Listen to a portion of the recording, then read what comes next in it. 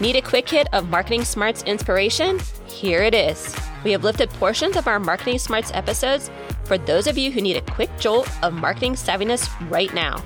Refer to the description for how to find a longer form version. And with that, here it is.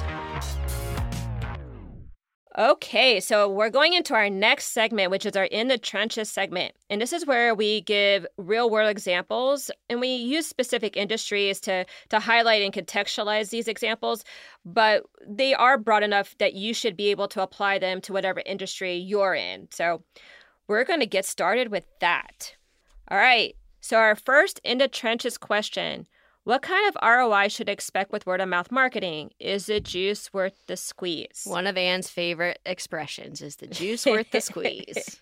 It's just so telegraphic. I mean, how many people sit there and try to squeeze it? When I make my margaritas, and I'm trying to do actually Tony does the fresh lime juice. He had to buy a new squeezer so his hand didn't cramp up. So you roll them and make them warm, and then you squeeze. That's the secret. Well, you could tell Tony that. I don't make my own margaritas. Okay.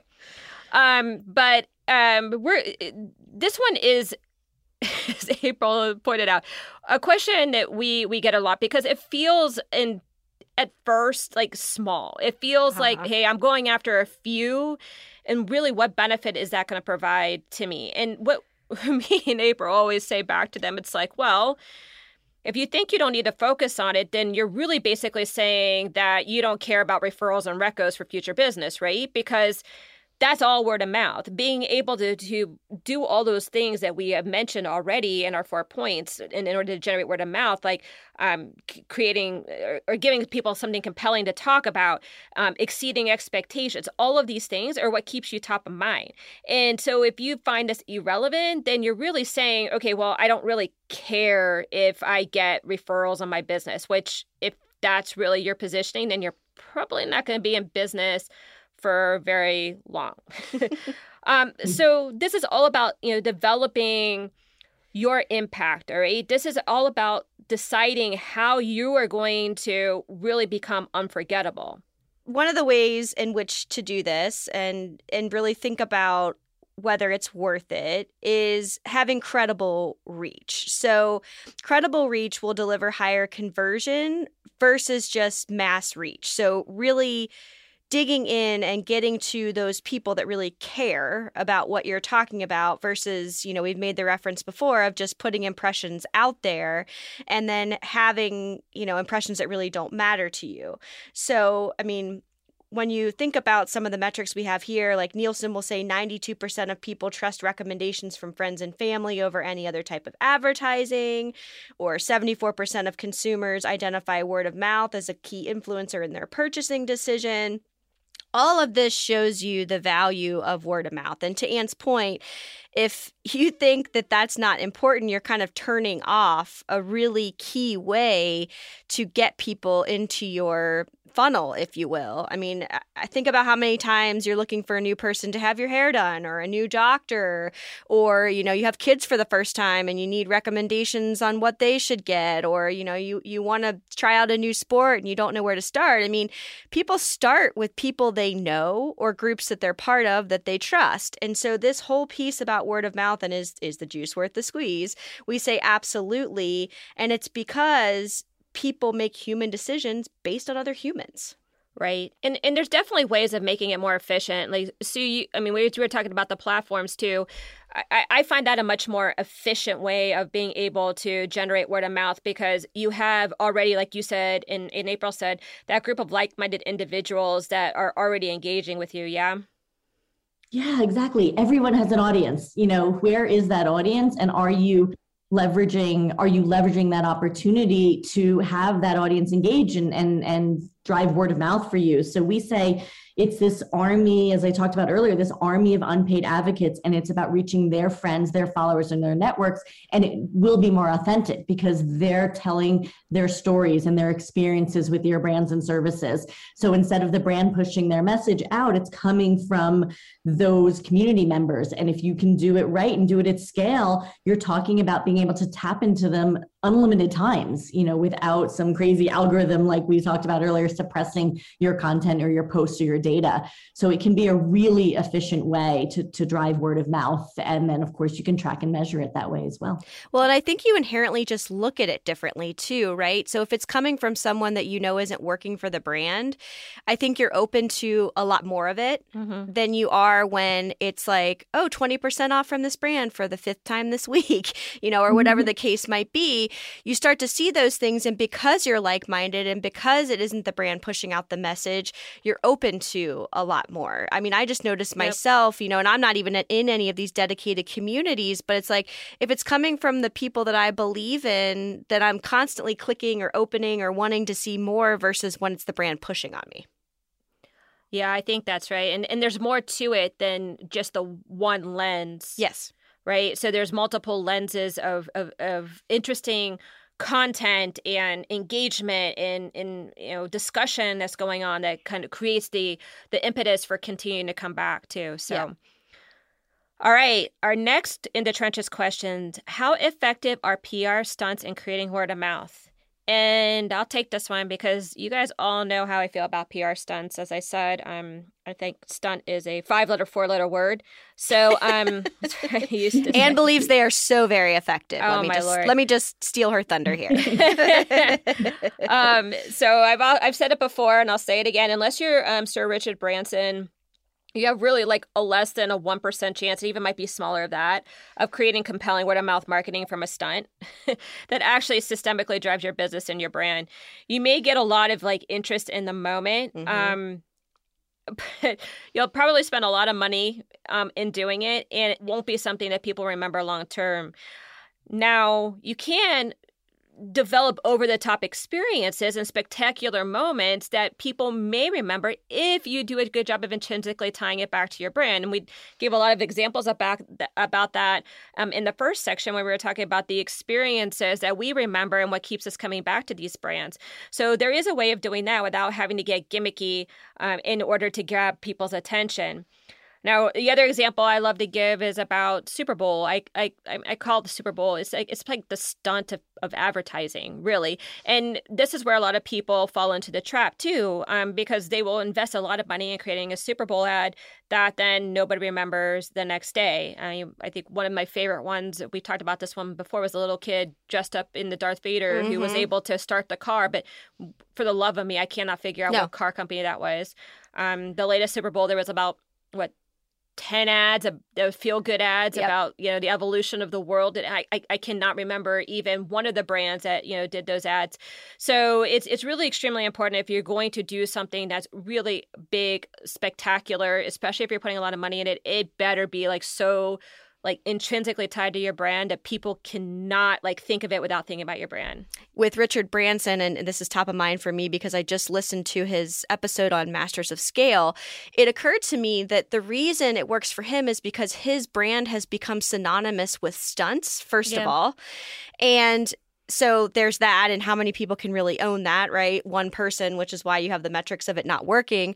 But also, there are a lot of failed stunts in his background. I mean, I can't imagine jumping out of a plane, ramming into a building, and bleeding over all the party goers below me. I mean, so you can't say that just because it's synonymous, it works for him. And I think that's really the tricky part about this. Yeah. Sue, any builds on that one? Yeah, I mean, I think that when we think about the stunts, to your point, and I'll just add to it to the stunts, that it's short-lived, but it's that risk. It's definitely throwing something up against the wall and hoping it sticks versus having that strategic plan. And you know me, I'm a planner. No. That's great. All right, our third In the Trenches question, we're going to let Sue take this one. And we've covered a few of these points. Sue, maybe you could put some finer points on these for our listeners. Why would I build a digital community versus just using Facebook? Yeah. And, what I love about Facebook, and when it works well, is when it's part of an integrated strategy. And that's the same for communities. I mean, there's no reason why you shouldn't be building both. And when I talk about why building a community, and how Facebook alone doesn't work. It's really about that ownership that we talked about, the data, the relationship, the deeper engagement, and sort of that lasting loyalty. You know, at the end of the day, your brand can create a Facebook group or a Facebook community, but again, you know, they shouldn't be surprised if the content's being suppressed, or they shouldn't be surprised if the consumers don't come back without boosting with media dollars. And I always say, didn't we learn our lesson from 10 years ago? I mean, how brilliant of Facebook to convince all of these brands and marketers to build their audience there, only to turn around and charge to access them. Mm-hmm. So we have to keep that in mind, that if you are putting all of your eggs in one basket, that is a risk. And so when we talk about community, it is that control. It's the access to the data and that deeper engagement. But, you know, there certainly is a place for both a community and Facebook. Well, and I think you said something interesting earlier on too, that I hadn't totally thought about it through this lens, but people are at a different point in their journey with the brand when they're entering it at Facebook versus when they're becoming part of a community. And so I feel like Facebook, like to your point that you should have both, because Facebook, they might experience you for the first time and opt in or out. But when they're joining the community, I mean, the richness and depth and engagement from them in the experience is so heightened, you know, when it works for your brand, it's like, why wouldn't you go ahead and build that too? Yeah, and that's how so many of our communities are using to drive new signups. Mm-hmm. So they'll leverage media and dollars in Facebook. They even have a Facebook group and sort of tease out some of that content and say, interested in more, join our community. So it does really become a nice entry point to building that audience. Mm-hmm. All right, our fourth in the trenches question. It can be hard to get into some of these influencing groups. Told you guys we're going to come back to this.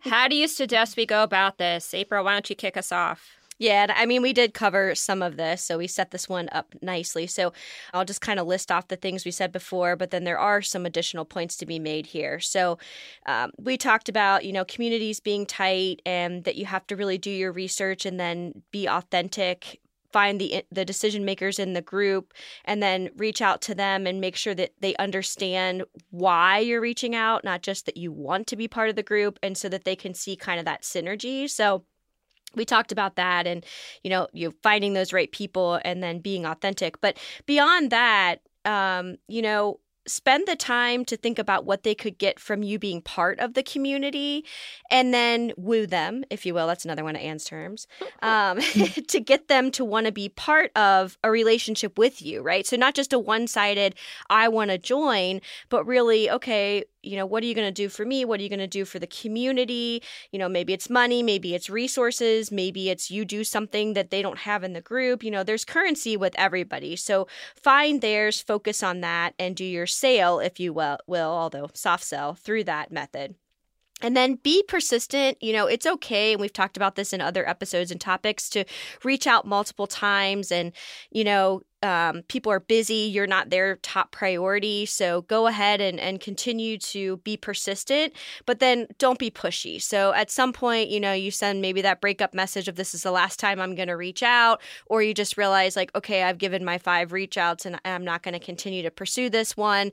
You know, you don't want to be annoying, because that could get you some bad press real quick. And if we're talking about, you know, an entire influencing group or community, as we've discussed, that's a lot of people to be annoying, because you know it's going to get out there. And then also have several irons in the fire at one time, because it can take a while. It can also take a while to find the right ones where what you're offering is going to resonate, and that's totally okay. And, you know, there only may be a selection, a handful of ones that really apply to you. So give it a shot, reach out to a bunch of people, be persistent, but make sure you have a bunch of them on the list. So if, you know, your 1 or 2 turns you down, you're not feeling horrible. And we feel like you'll find your home then that way. Mm-hmm. Those are all really good points. So you have any builds on that? I think you've covered it. Yeah, I think that was a really good assessment of everything, where this is very relational too.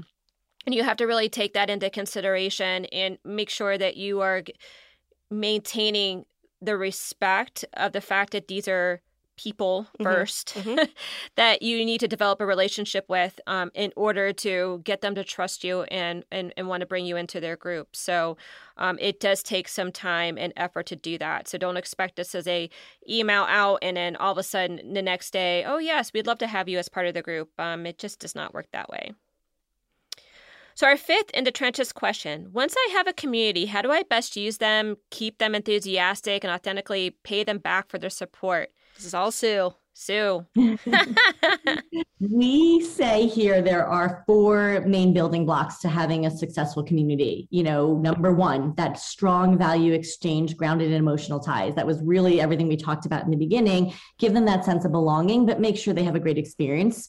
The second is around that data, collecting the actionable insights that'll help what we say future-proof your brand. So really having you ready for what's coming next, whether it's innovation, new launches, competitive intel, but having that constant feedback loop.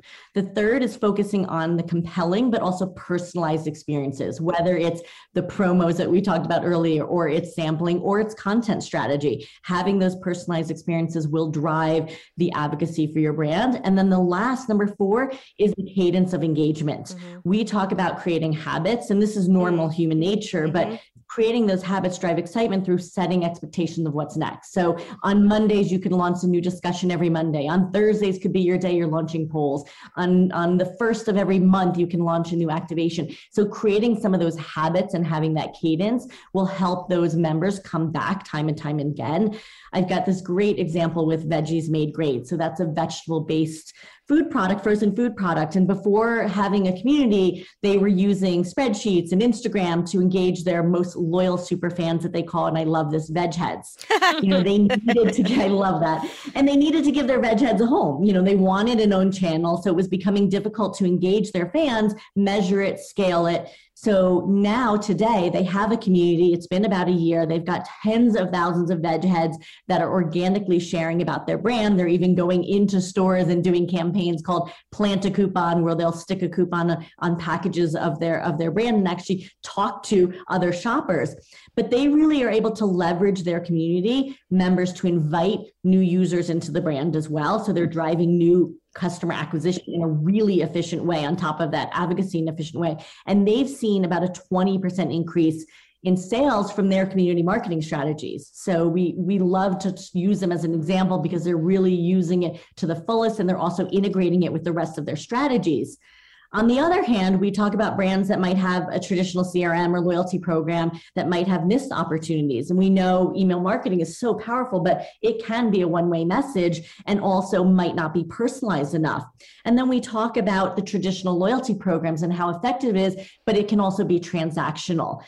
I love Starbucks. They have one of the strongest loyalty programs, but they've never asked for my feedback, and they certainly haven't asked me to advocate. So imagine millions and millions of people going through their drive-thrus daily if they had a way to cultivate that love and turn it into a word-of-mouth program. And that's really what having a community can do. A few years ago, I said I signed up for an airline's credit card, and then my next 12 emails from them is, hey, sign up for a credit card. So that can be frustrating, that constantly you're talking about the persistent selling and messaging, but it's the wrong messaging. I've already signed up. So, understanding who your customers are and who your consumers are and what products and services they're using and how they're engaging and what level they're at. Are they coming into your brand for the first time? Or are they someone that's super loyal? Being able to treat them differently is really, really important. And I think those are some of the ingredients that lead to the success of an online community. Well, and Sue, can you give a sense of what's kind of the impetus or the turning point? Like you just talked about Veggies Made Great and the fact that they were trying to get to people through, Instagram and, spreadsheets or whatever the case might be. But what is the turning point or turning points? Is it size? Is it, level of engagement? Is it a kind of a combination of things? When do people start to look like, okay, I have enough advocacy now, I should have a community? Yeah, it's such a great, you teed this up so well. We have something I did it on purpose. Website. We've not even spoken about this. This is brand new. We have something on our website that we just launched called the Readiness Scorecard. And you can go in and actually answer a couple of questions and see if you're ready for a community and see where you're at. And it's typically around the time when you have an audience, whether it's your CRM, your Facebook group, whether it's your Instagram followers or your customer base, and you're saying, you know, that there's an opportunity to scale that. And you can't do that with spreadsheets, and you can't do that by having a Facebook group alone. So there are times where brands will come to us and will say, you're a little bit early. You know, there are times where you're a little bit early, and maybe that is when you're starting with a Facebook group. But 9 times out of 10, most brands we work with are ready, because by the time they come to us, they understand that they've got a strong value proposition. They have a product that delivers, you know, excellence and on their word. And now they need just a way to scale that and turn those super fans or customers into advocates driving that word of mouth. So you can check it out, our readiness tool, and just see if you think your brand is ready for community. Still need help in growing your marketing smarts? Contact us through our website, forthright-people.com. We can help you become a savvier marketer through coaching or training you and your team, or doing the work on your behalf. Please also help us grow the podcast by rating and reviewing on your player of choice and sharing with at least one person. Now, go show off your marketing smarts.